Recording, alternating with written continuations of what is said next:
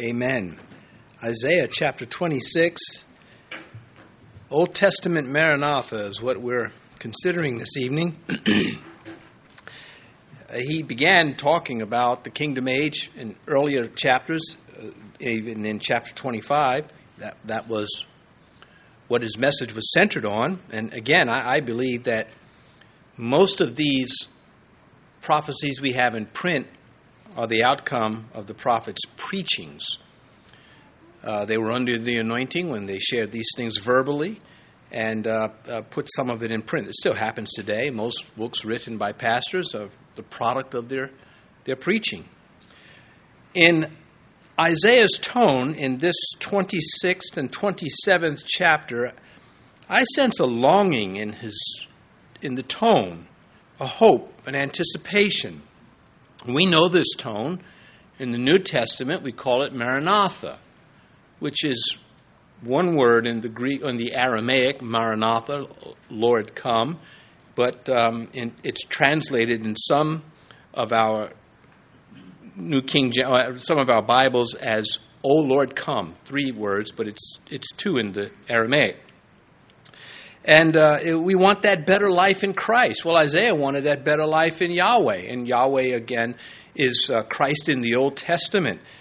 Paul wrote to the Corinthians at the end of his first letter, after he had dealt with them the first 9 chapters on their aberrant Christian behavior.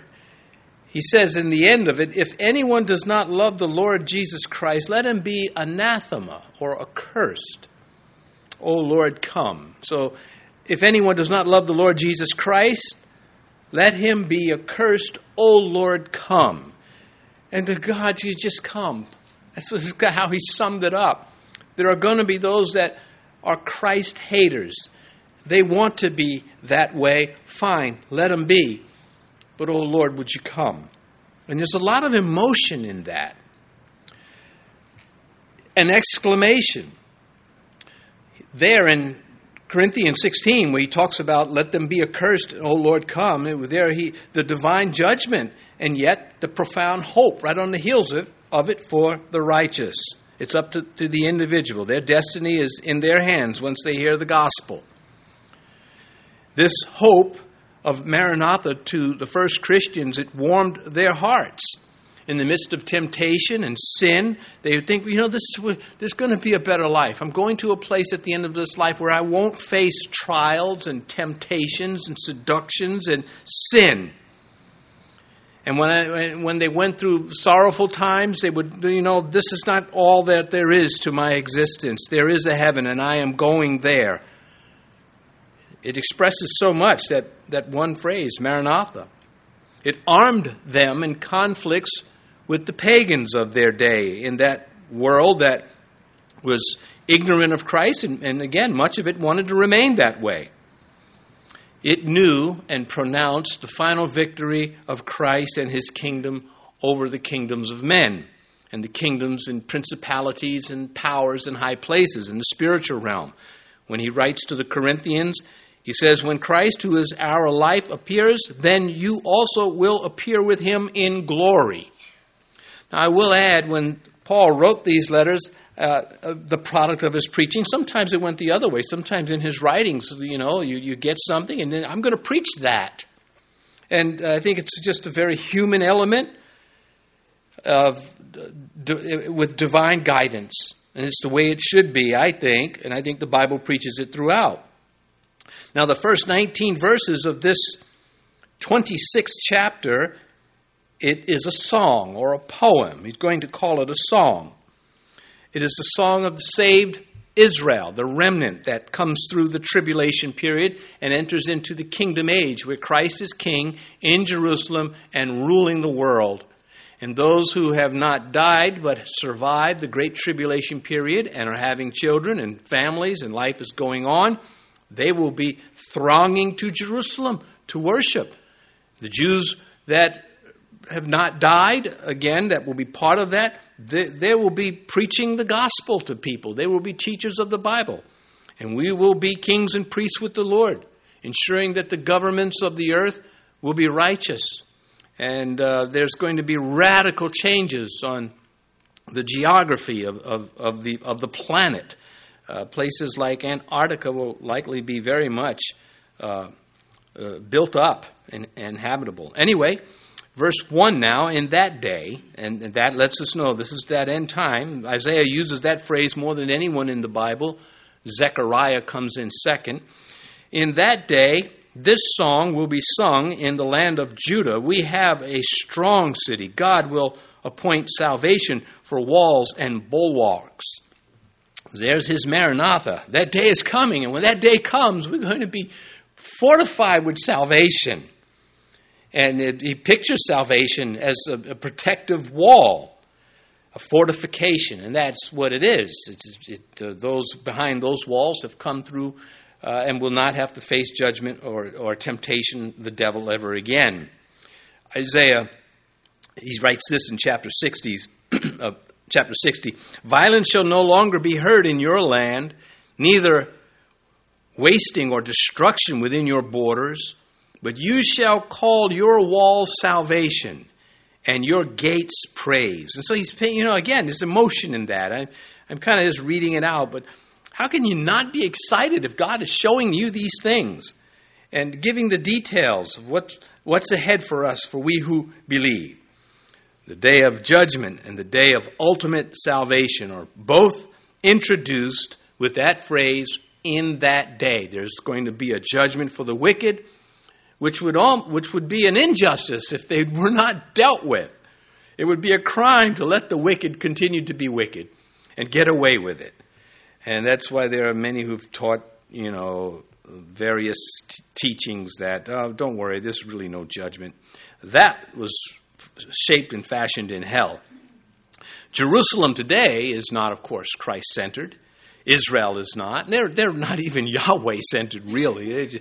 They're really into the rabbis or their tradition, but not God. And that's why so many of them will be wiped out in the Great Tribulation. It will be a judgment and a consequence. But it all changes. The day is coming. In that day, Zechariah 13:1, here he echoes Isaiah. He says, in that day, because he comes after Isaiah, 500 years almost after. In that day, a fountain shall be opened for the house of David and for the inhabitants of Jerusalem for sin and for uncleanness. So that fountain is going to wash away the sin. I said 500 years, really not that much.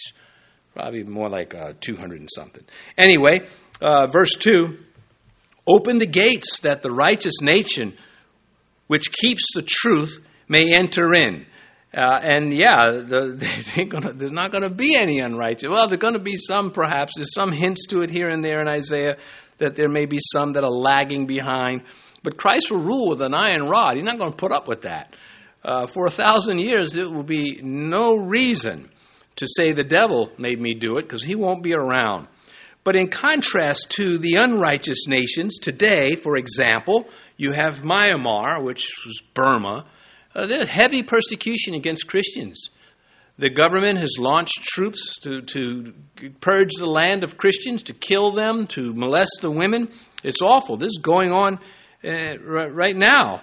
In the days we live in, trying to violently purge the land of those who loved the Lord Jesus Christ and did no harm to them. Isaiah 32:17, the work of righteousness will be peace, and the effect of righteousness, quietness, and assurance forever. So this is parents, you can use this verse on your kids when they're loud. Righteousness is quietness, assurance forever. Tell me how that works out for you. Anyway,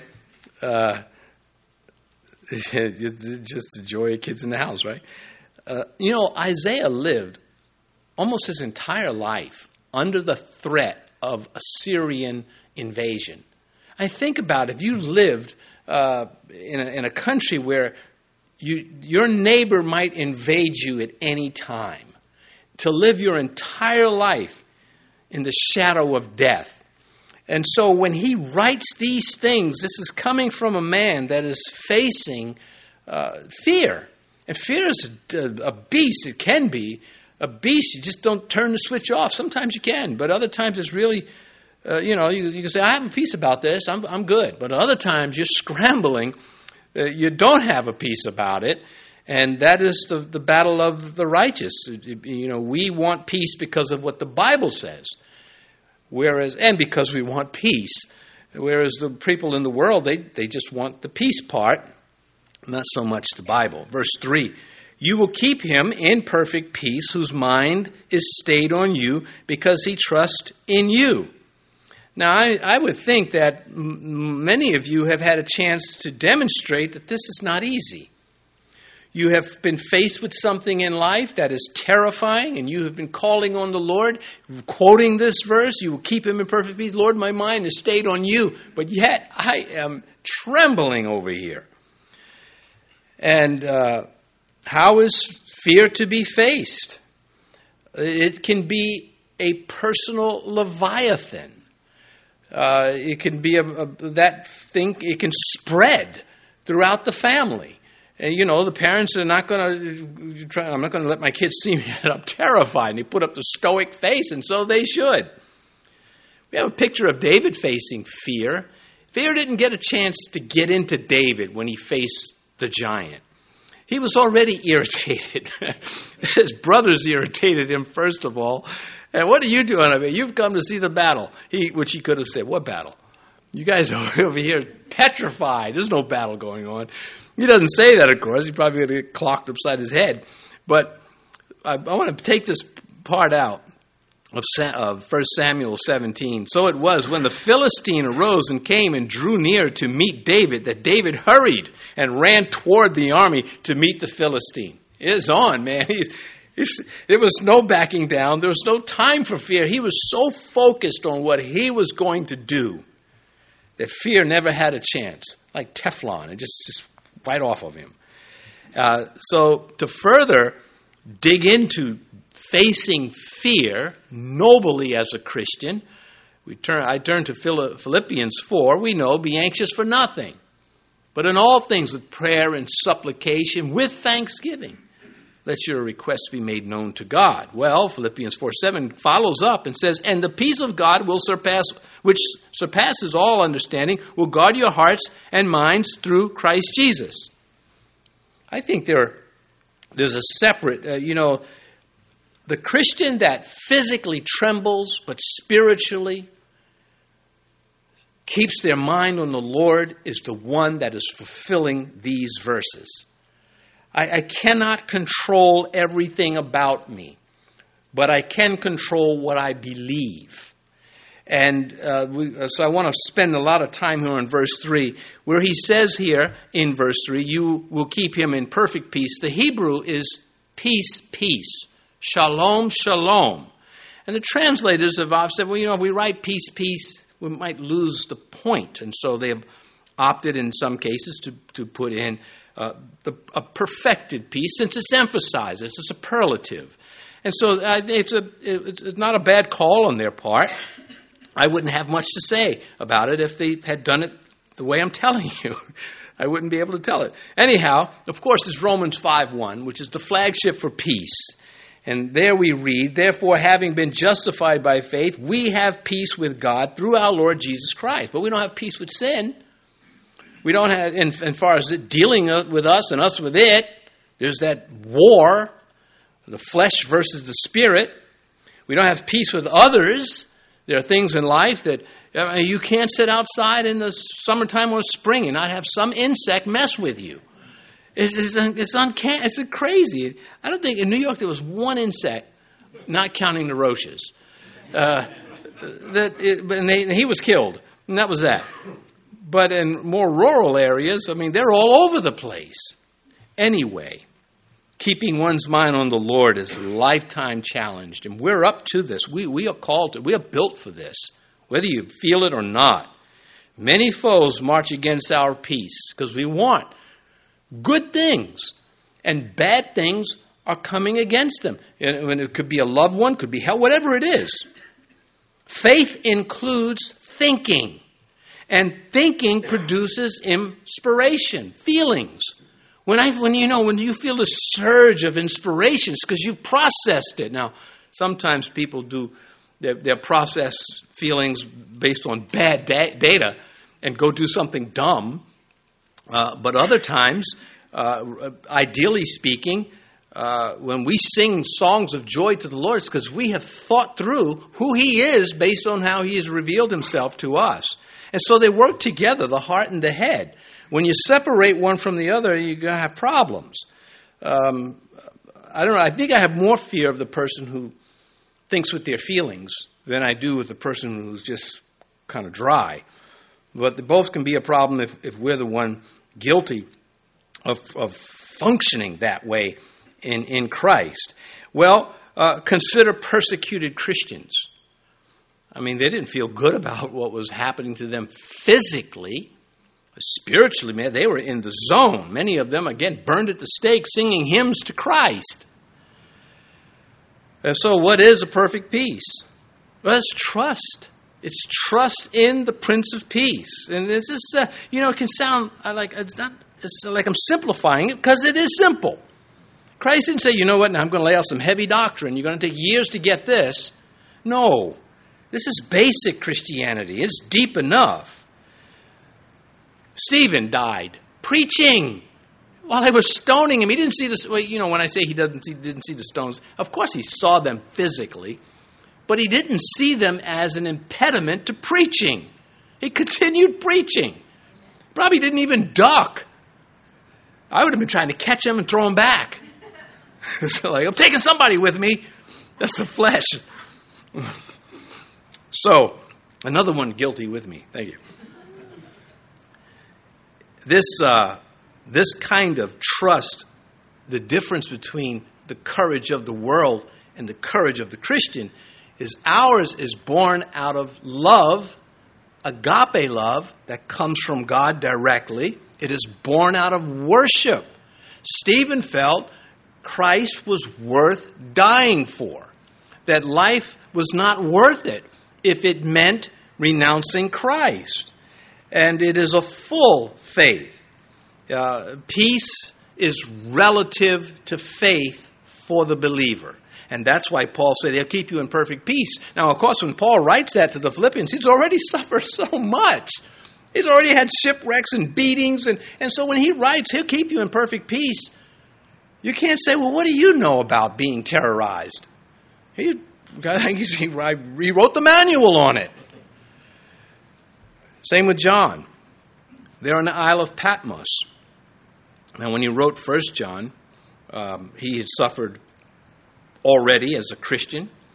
Just think of what he suffered watching Christ go through what he went through. I mean, just to live through that. But, the high calling of being named a disciple of Christ and then have to go through all that when he's the one, we love him so much, and then they get to murder him. How are you going to deal with that?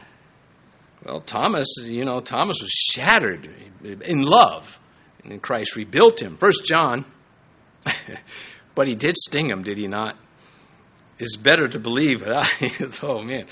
1 John chapter 4, he writes, there is no fear in love. Now, ideal. This is the ideal. But perfect love casts out fear. Well, that's what Isaiah is saying. Paul said, he's not given us a spirit of fear, but of love and power, a sound mind. He says, because fear involves torment, but he who fears has not been made perfect in love. That doesn't mean he's not loved. Doesn't mean he's not loving. It's just still some work. And, coming from these men, we say, okay, this is that upper level of Christianity that I never want to lose sight of. I mean, what is the alternative? To offer a cheaper version of courage than the world has? That wasn't for these men. They suffered as true believers, setting the example for us all.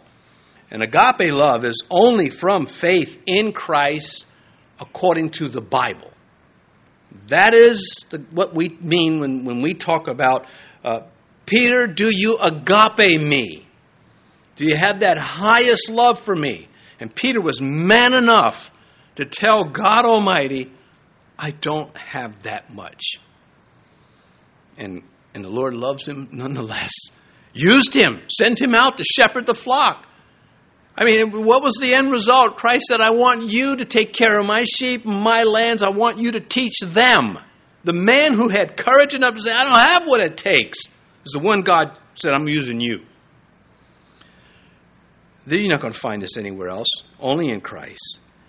And sometimes this perfect love struggles. We've seen it on display in Gethsemane. That perfect love, casting out fear, beating it down there in the garden, because it remained in the Father's will. When the smoke settled and the dust cleared, or the dust cleared and the smoke settled, whichever way it goes, Christ was in the will of his Father. And the Father had to take it too. And as a parent, you know what it's like when your child is sick. Imagine that whole thing, the whole thing since the foundations of the world. And so in the midst of unparalleled troubles, and that's what the cross was, an unparalleled trouble. Nothing could match it, nothing ever will. The spiritual, the physical side is such an insignificant part of it. When you factor in or make it relative to what was going on spiritually, what would make the Son of God say, "Why have you forsaken me?" Well, of course, there's whole sermons on that. He bore our sin. He became sin for me. In 2 Corinthians 5, he's reconciling man to God by becoming sin, taking our sin on him. This from one that was perfect. Anyway, there the passion of peace evidenced itself like sweat, like drops of blood. Those are like machine gun casings popping out, just taking hell out. Hell couldn't stop him from going to the cross. It tried to do it subtly with Peter, at Caesarea Philippi. It ain't so, Lord. You ain't going to die for us. And Jesus put that down. And Jesus said, now my soul is troubled. And the Greeks came to him and said, Sir, we wish to see Jesus. And we don't know if Jesus granted the audience or not, but we know that Andrew told Jesus, and Jesus said, my soul is troubled. What shall I say? Father, save me from this hour, but for this purpose I have come to this hour. I'm not backing down. That's perfect love. That's the peace that surpasses understanding. This is the one that is saying that you will keep him in perfect peace, in shalom, shalom, whose mind is stayed on you. How different from the world. James points this out. He says, when we talk about love and wisdom, he says, but the wisdom that is from above is first pure. Well, the world doesn't have that philosophy. They have it on paper, but still with them, the end justifies the means. He continues, he says, the wisdom that is from above is first pure, then peaceable. Peace comes after. Purity is first. Blessed are the pure in heart. They shall see God. Then, blessed are the peacemakers. They shall be called the sons of God. That order does not, you cannot upset it. You cannot, peace comes before purity. No, there's no purity if the peace of God is compromised. Well, it continues, James does, gentle, willing to yield. Some of us need to work on that gentleness more than others. Full of mercy and good fruits. Mercy does not have retaliation in its, in its heart. It may have to retaliate, but it's not with glee. He says, full of mercy and good fruits, without partiality, without hypocrisy. No favoritisms, no nepotism. It's my kid, they get a pass. We've seen this in Christianity. We've seen people rail against sins in the Bible, in churches, and then when their child gets caught up in the sin, all of a sudden they don't want to do that anymore. All of a sudden, they don't want to hear it. And that is a move of the devil, and may we be fortified against it. It's very easily tell your child, I'll love you as long as I'm in this life. But I will never side with sin for you or anybody else. I don't side with sin on myself. And, usually the guilty don't want to hear that. The guilty just want to be accepted. When you tell a homosexual advocate that, we love the sinner, we hate the sin, they don't want to hear. They don't care about that. That's deep. They get angry. Yeah, but you're still against me is the bottom line. There may be exception here and there, but overall, I'm right and you know it. And I like it that way. But anyhow, well, I got a pastor. He doesn't like being right. Well, you need to go to another church. You got one that really likes being right. But anyway, coming back to this, Stephen, again, died in the perfect peace to cast out fear. He exhibited that. Paul again, Philippians chapter 1. For to you it has been granted on behalf of Christ, not only to believe in him, but also to suffer for his sake. Huh? Listen, the more God blesses me, the more comfortable I get. God said to Israel, Jerusalem has grown fat. You've been blessed so much in the land of milk and honey, you just don't want to move now. And now you're wasting it. And Paul faced the uncertain from notoriously violent Jerusalem. So to face the uncertain, so that's one of the scares of death. How do I really know? I mean, how's that going to be? I mean, one of my fears of dying is I don't want to be in a rookie class in heaven. I just don't want to be like a probie. I just like to wear a gray suit and everybody else has got nice uniforms. All right, that's the way I think. And that's not going to happen. God will impart. But it is kind of funny and comical. But as I was talking with one of our sisters before I came up, this is a tough crowd when it comes to humor. It's just a tough one. I got an old typewriter. It's so old, it types in pencil. You see how that flopped? I heard a comedian use that 10, 20 years ago, and it was, everybody's laughing. All right, back to this. I had to take a mental break. Paul faced the uncertainty. I mean, again, what's going to happen? Maybe it's a surgery. Maybe it's a court case. You don't know the outcome. That's fear when the stakes are high. And you're searching for God to be this example of courage, not walking around judging. And that's another. When you have fear knocks self-righteousness out of you. You're not too quick to judge people when you're fearful. You're just like, okay, I love you, brother. It's like, you never said that before. Anyway, we covered this in Acts. I need to move on. We're halfway through our time. But when Paul said, none of these things move me, I don't count my life dear to myself, then he was, I'm ready to die, not only to be bound, but to die in Jerusalem. That is the perfect peace. What was going through his mind when he saw the crowd pulling on him and punching him right before the centurion rescued him? Was he saying to himself, well, this is how it's going to end? Or, it's just incredible. He didn't fight back, which is just so outstanding. Whose mind is stayed on you. That applies to those who see beyond this life. That's what we're talking about when Isaiah says, in that day, Lord, come in that day. This peace characterized the Christ. Peace I leave with you. My peace I give to you. Not as the world gives, do I give it to you. Let not your heart be troubled. Neither let it be afraid. He's telling us right out, listen, my definitions are not the world's definitions. And now we're seeing him create these stupid pronouns. It's just insane. Because Satan has said, you know what? No more Mr. Nice Guy. I'm just going to do the most stupid thing I can do because I have a generation that will help me. And he does, of all ages. Anyway, Christ went on to say, these things I have spoken to you, that in me you may have peace. In the world you will have a lot of trouble.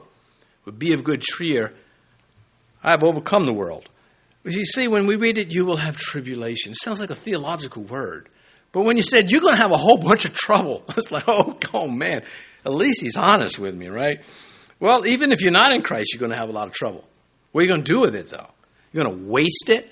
You end up dying and all that trouble you went through counted for nothing? Or you're going to endure like a believer and hear the Lord say, well done. Well done, Rick. You don't have to go to probie school in heaven. Anyway, the stress, under stress, you can have physiological problems. You get ulcers and things like headaches, and then you're fighting it. I've seen Christians fight, many of them. Go through that, but they're fighting all the way, and that is that perfect peace, casting out fear. Again, my soul is troubled. What should I say? Father, spare me. This is what I came for. peace in the midst of unrest. So, well, I think I've covered that. And one last thing, by Christ putting on display, remember the apostles were sleeping for a portion of his time in Gethsemane. He had to tell them a few things that were going on. Why did he do that? He's putting on display that he knows what it is to face the dragon. And that's brought out in Hebrews. Not that he needed this experience to understand, but we need to see him so we can understand. For we do not have a high priest who cannot sympathize with our weaknesses, but in all points was tempted as we are, yet without sin. Can't say that about Mary. Can't say that about anybody but Christ. He says, because he trusts in you. Here's a quote from a Christian long ago. Name is not known. I don't know. I have it in my records. Anyway, believe your beliefs and doubt your doubts. Most people believe their doubts and doubt their beliefs. That's pretty good. I should have said I'd thought of that, and you would have never known a difference. God would have said, now that's not funny. But the one about the typewriter was pretty good. Anyhow, verse 4, let's see if we can get through chapter 26. Trust in the Lord. Trust in Yahweh forever, for Yahweh is everlasting strength. So there's some excitement in this. Yahweh is named 3 times in 12 words. That's 25% of that sentence is just the name of God, the covenant name of God. And that double title, Yahweh, there's an endearment there. It shows up in chapter 12 also of Isaiah, nowhere else in the Bible.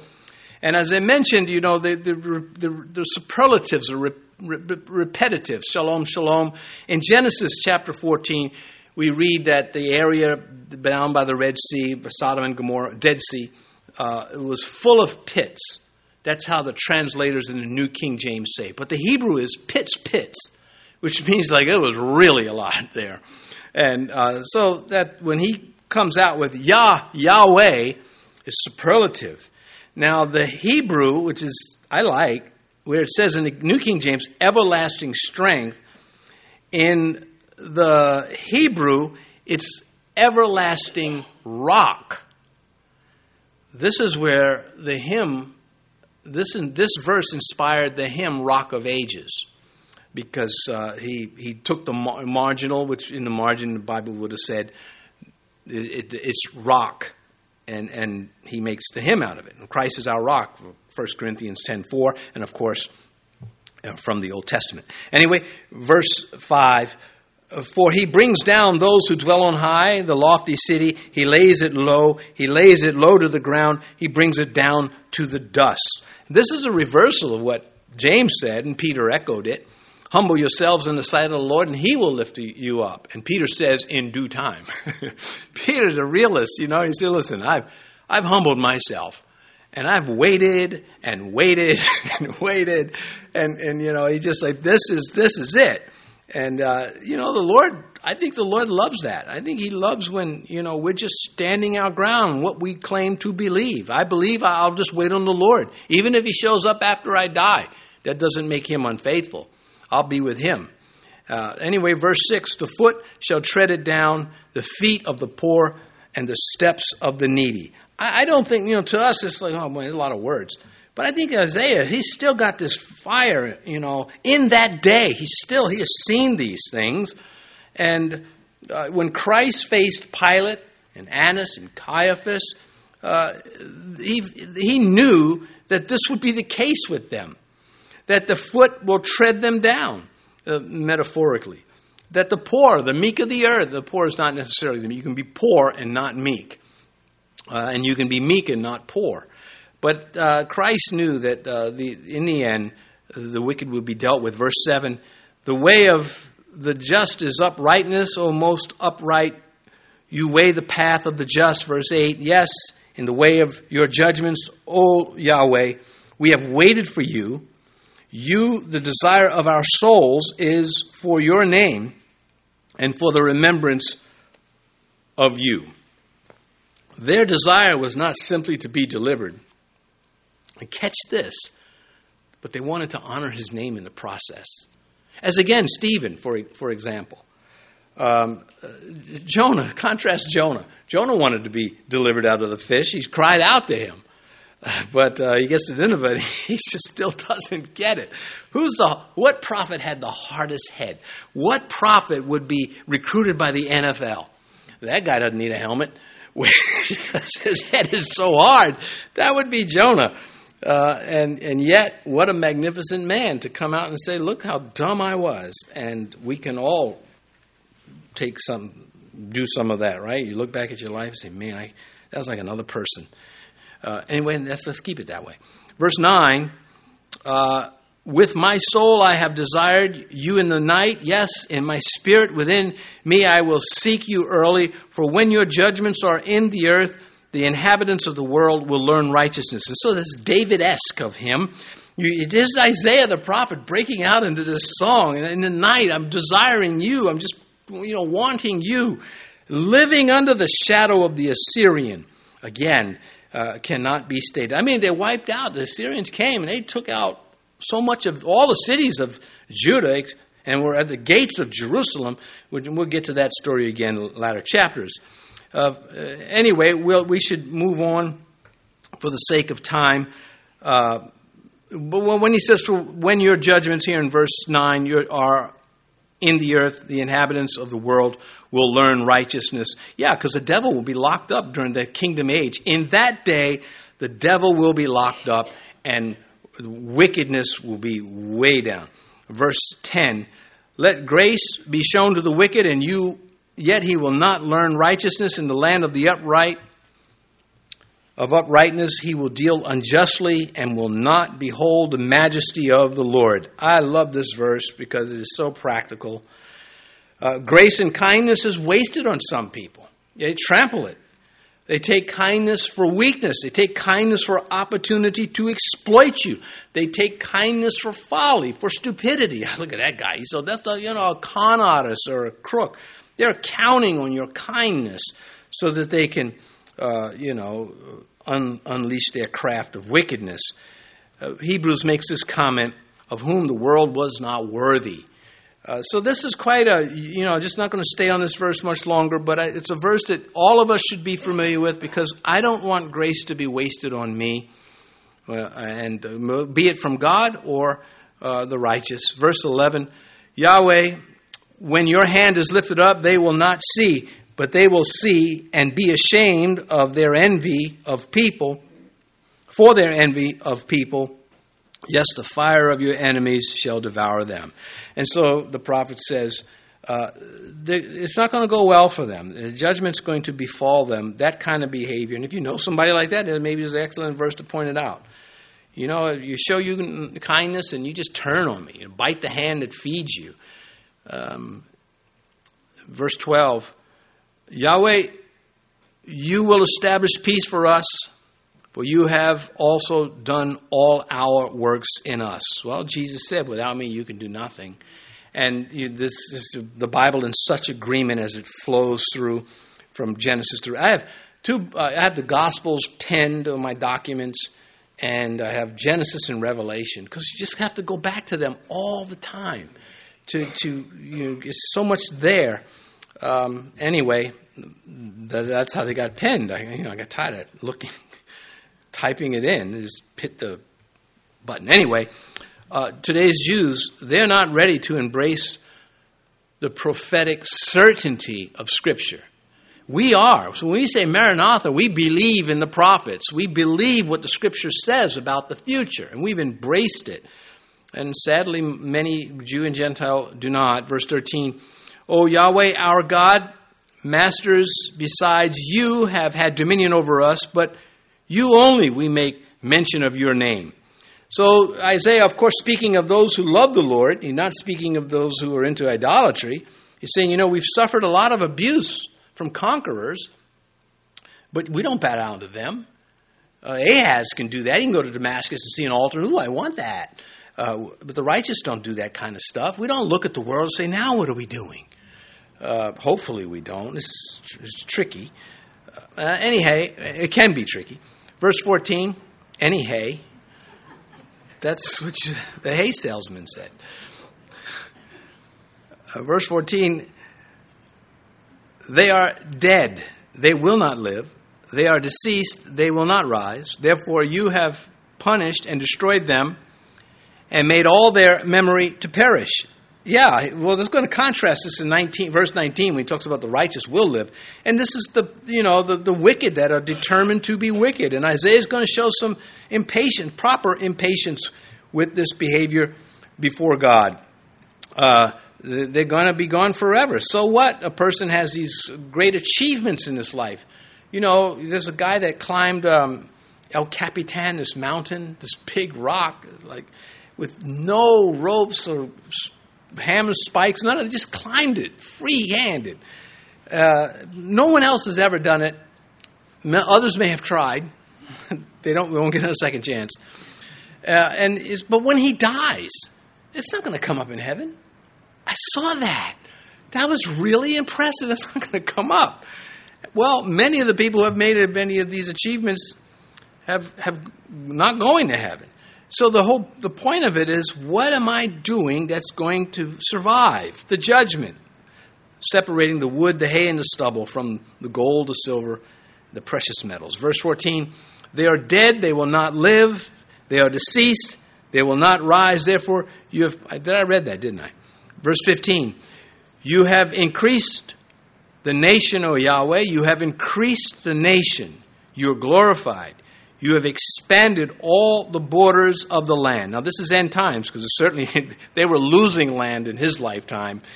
But he is emphasizing that in the millennial reign, Israel's territory will be expanded. Verse 16, you notice how many times he starts off with Yahweh? He's just loaded with this. It's like Jesus, Lord Jesus. Remember, there was a song we used to sing back in the 80s, Jesus, just a mention of your name. I think Jimmy Swaggart, I think it was his song. I know he had some problems, but man, he put me in the spirit. His songs. His begging for money could take me out just as quick. So just go figure. But anyhow, you have increased the nation, O Yahweh. You have increased the nation. Verse 16, we read that. Yahweh, in trouble, they have visited you. They poured out a prayer when your chastening was upon them. As a woman with child is in pain, verse 17, and cries out in her pangs when she draws near the time of her delivery, so have we been in your sight, O Yahweh. I'm chuckling because I've learned that women don't like men to talk about pain in childbearing. It's like, you don't qualify. It's like, you weren't there. Maybe I'm the only one that feels that way. I don't think so. I think some of you are afraid to say, amen, brother. Anyhow, coming back to this. So in times of trouble, the Jews will turn to God. And great stress and pictures of woman in labor. The problem, as he's going to go ahead to point out, is it's not going to produce the results without God. Of course, labor pains are directly linked to mankind's disobedience. You can't say, well, it's linked to the woman. That is, too. But he sinned also. And he's just as guilty. They were both driven from the garden. He didn't say, okay, Adam, you don't have to go out so far. She has to go way out. They were both just as guilty. And he more so. Anyway, verse 18. We have been with child, we have been in pain, we have, as it were, brought forth wind. We have not accomplished any deliverance in the earth, nor have the inhabitants of the world fallen. So he's saying we failed as your people. We did not carry out our commission to show that you are God of the earth. You know, the Jews had become just so disgusted with the Gentiles that they weren't even interested in reaching them. And that's what's going to come out in Paul's day. Paul's preaching, and once he mentions the word Gentiles, they rioted again, just at the mention of the word Gentile. So anyway, in their own Bible, you would think you could go up to them today and say, in your own Bible, you are rebuked for this behavior. That's the benefit of going verse by verse through the Bible. You don't get to skip. It's tough sometimes, but you don't get to cherry pick. Well, you can if you skip over it and then your conscience is bothered. Verse 19, Your dead shall live. And see, this is the righteous now, in contrast to earlier. Together with my dead body, they shall arise. Awake and sing, you who dwell in the dust. For your dew is like the dew of herbs, and the earth shall cast out the dead. Well, Daniel said in Daniel 12, and many of those who sleep in the dust of the earth shall awake, some to everlasting life, and some to shame and everlasting contempt. And so there's going to be that resurrection of the just and the unjust. Isaiah is, in contrast to verse 14, saying, Israel, the righteous, the remnant, in that day, the righteous will live, and they will live forever. I'm going to live, they're going to live. Israel will live. So it is a verse of promise. Job, he introduced this very thing. I don't know about introduced, that might be a bit much, but he certainly preached on it. He says, for I know my Redeemer lives, and he shall stand at last on the earth. And after my skin is destroyed, this I know, that in my flesh I shall see God, whom I shall see for myself, and my eyes shall see. So Job knew that there was going to be more after this life. When he says my flesh, he's not talking about, because this body's not fit, it will go away, but his glorified body, that's what he is commenting on. Interesting, when Peter and John and James saw the Moses and Elijah on the Mount of Transfiguration, they didn't know how would they know who they were? They never saw Moses. They have no pictures around. Look at that. There's Moses taking a selfie. How would they know? Well, this God imparts knowledge. It's why I won't have to go through those rookie sections. I hated the first day of school as a kid. I thought, you got to meet everybody. The teacher's smiling at you. I'm like, why are you smiling at me? You must want a loan. Anyway, come, the first grader. Kindergarten, sorry. Verse 20, come my people, enter your chambers and shut your doors behind you. Because snakes can get in. If you don't shut the doors, you live in the country, you learn that. You get a little pamphlet when you leave New York. Where are you going? Virginia. Okay, here. Keep the door shut or else snakes will get in. Okay, maybe you've never had a snake in your house. It is as close to hell as you can get. Okay, he says, shut the door behind you. Hide yourself, and as it were, for a little moment until the indignation is past. And so we know he's speaking, and we don't have time to unfold all of it. This Matthew 24, Jesus talks about refuge for the righteous Jews. Petra in modern-day Jordan, the kingdom of Jordan, is likely one of the places that they will flee for who knows what reasons. It will be a refuge. Zephaniah says, seek Yahweh, all you meek of the earth, who have upheld his justice. Seek righteousness, seek humility. It may be that you will be hidden in the day of Yahweh's anger. And so this is a global anger he's ringing in. Jesus said the same thing. You better hope that it doesn't come on the Sabbath, and you better hope that your righteousness is put together. So that's what the prophets are saying. Verse 21, for behold, Yahweh comes out of his place to punish the inhabitants of the earth for their iniquity. The earth will also disclose her blood and will no more cover her slain. So this is, again, you picture a bear in a cave and you aggravate him. He comes running out. Now it's too late. It's happening now. It's too late. That's kind of the picture he's giving us here. The earth will be punishing for violating the covenant of God with humanity. We covered this earlier in Isaiah. It goes back to Genesis 9, that Noahic covenant that demanded the sanctity of life, the very thing that we see discarded on high levels of government. The woman's rights, she has, because they don't want to believe that once conception in humans, in a human, when conception takes place, it's not yet a human. That's what they want to believe. But if an eagle does it, if an eagle has an egg, it's an eagle. And so, no, it's not. It's an egg. And a little salt and pepper. It could really be a nice thing here. So they are hypocritical. What that covenant was in Genesis 9 was the right to live. That people have a right to live.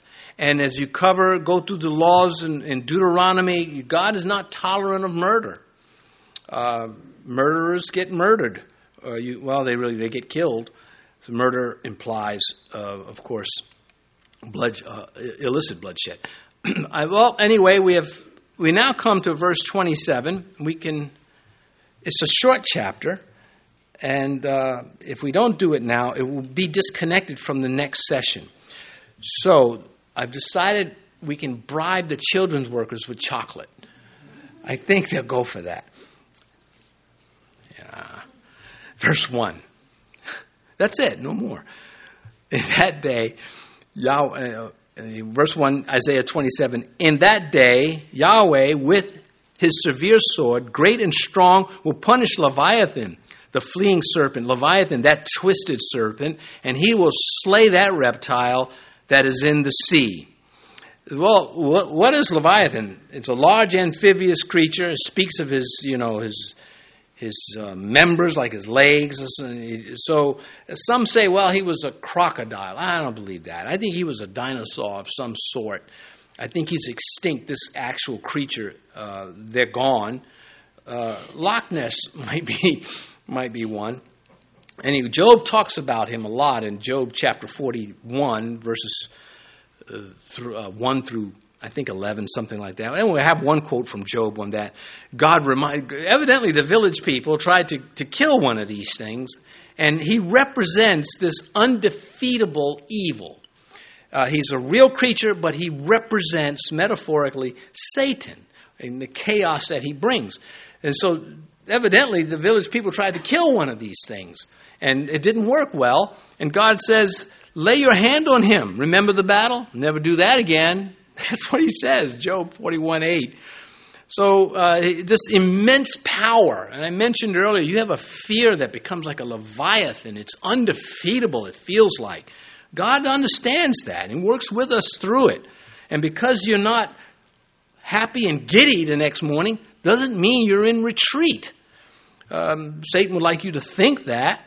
It's pretty disappointing to hell when they've thrown everything at you. You're trembling, but you're still trusting God. Well, because he has got nothing else after that.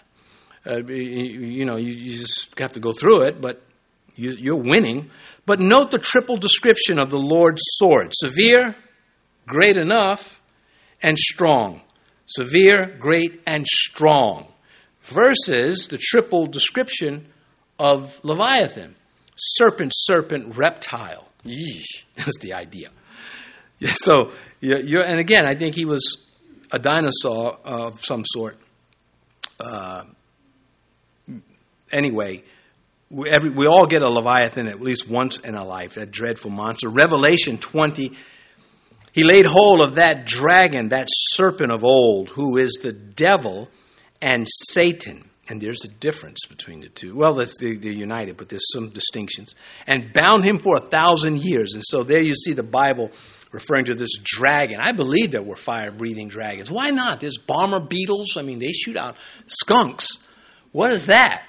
Electric eels. I mean, not eels you plug in and go eel. But, some weird things in creation. And there's other stuff. Look at the fish with the light in front of its head. What is that? Nobody should have free electricity if I can't have it. Anyhow, lightning bugs. I mean, come on. It's jelly, but because I used to dissect them as a kid. What is that? Phosphorus on the beach. I mean, you just keep going on with these weird things in creation. I had no problem believing fire-breathing dragons. We covered that in Job. Anyway, Leviathan, he's fleeing. Satan will be in full retreat. He's twisted. Pride did that to him. He wasn't created twisted. He was created an anointed cherub.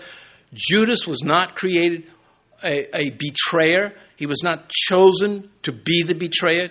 Christ knew he would give him every chance not to be, knowing the outcome, it still was Judas' call.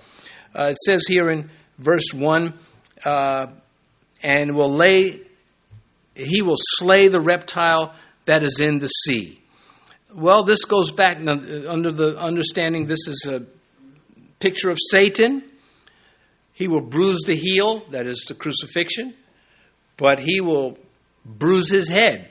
And that is the death blow given to Satan. Genesis 3:15, and I will put enmity between you and the woman, he's speaking to the devil, and between your seed and her seed. He shall bruise your head, and you shall bruise his heel. So the age of conflict, which was announced by God in Eden, he's announcing to mankind at the beginning of sin, now you got conflict. And you got conflict with the spiritual world. But you're going to win in the end. I'm going to win in the end, and you will win too if you stay with me.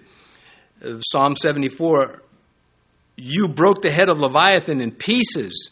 You see, he will bruise his head. That's an understatement. And gave him as food to the people inhabiting the wilderness. So that is a thorough victory. Some think, well, no, this is Assyria and Babylon. It could in a lesser sense, but it's the devil. Verse 2, in that day, sing to her a vineyard of red wine. Verse 3, I, Yahweh, keep it. I water it every moment, lest any hurt it. I keep it night and day. This is in contrast to Isaiah 5, where Israel was the vine that became wild. No matter what the Lord did, it did not cooperate. Now the Lord is taking care of this vine. It is end-time Israel, post-tribulation. The Bible speaks of three vines, really. One is the people of Israel, as here and in Isaiah 5. Christ and his church, John 15. I am the vine, you are the branches. And then that lie-loving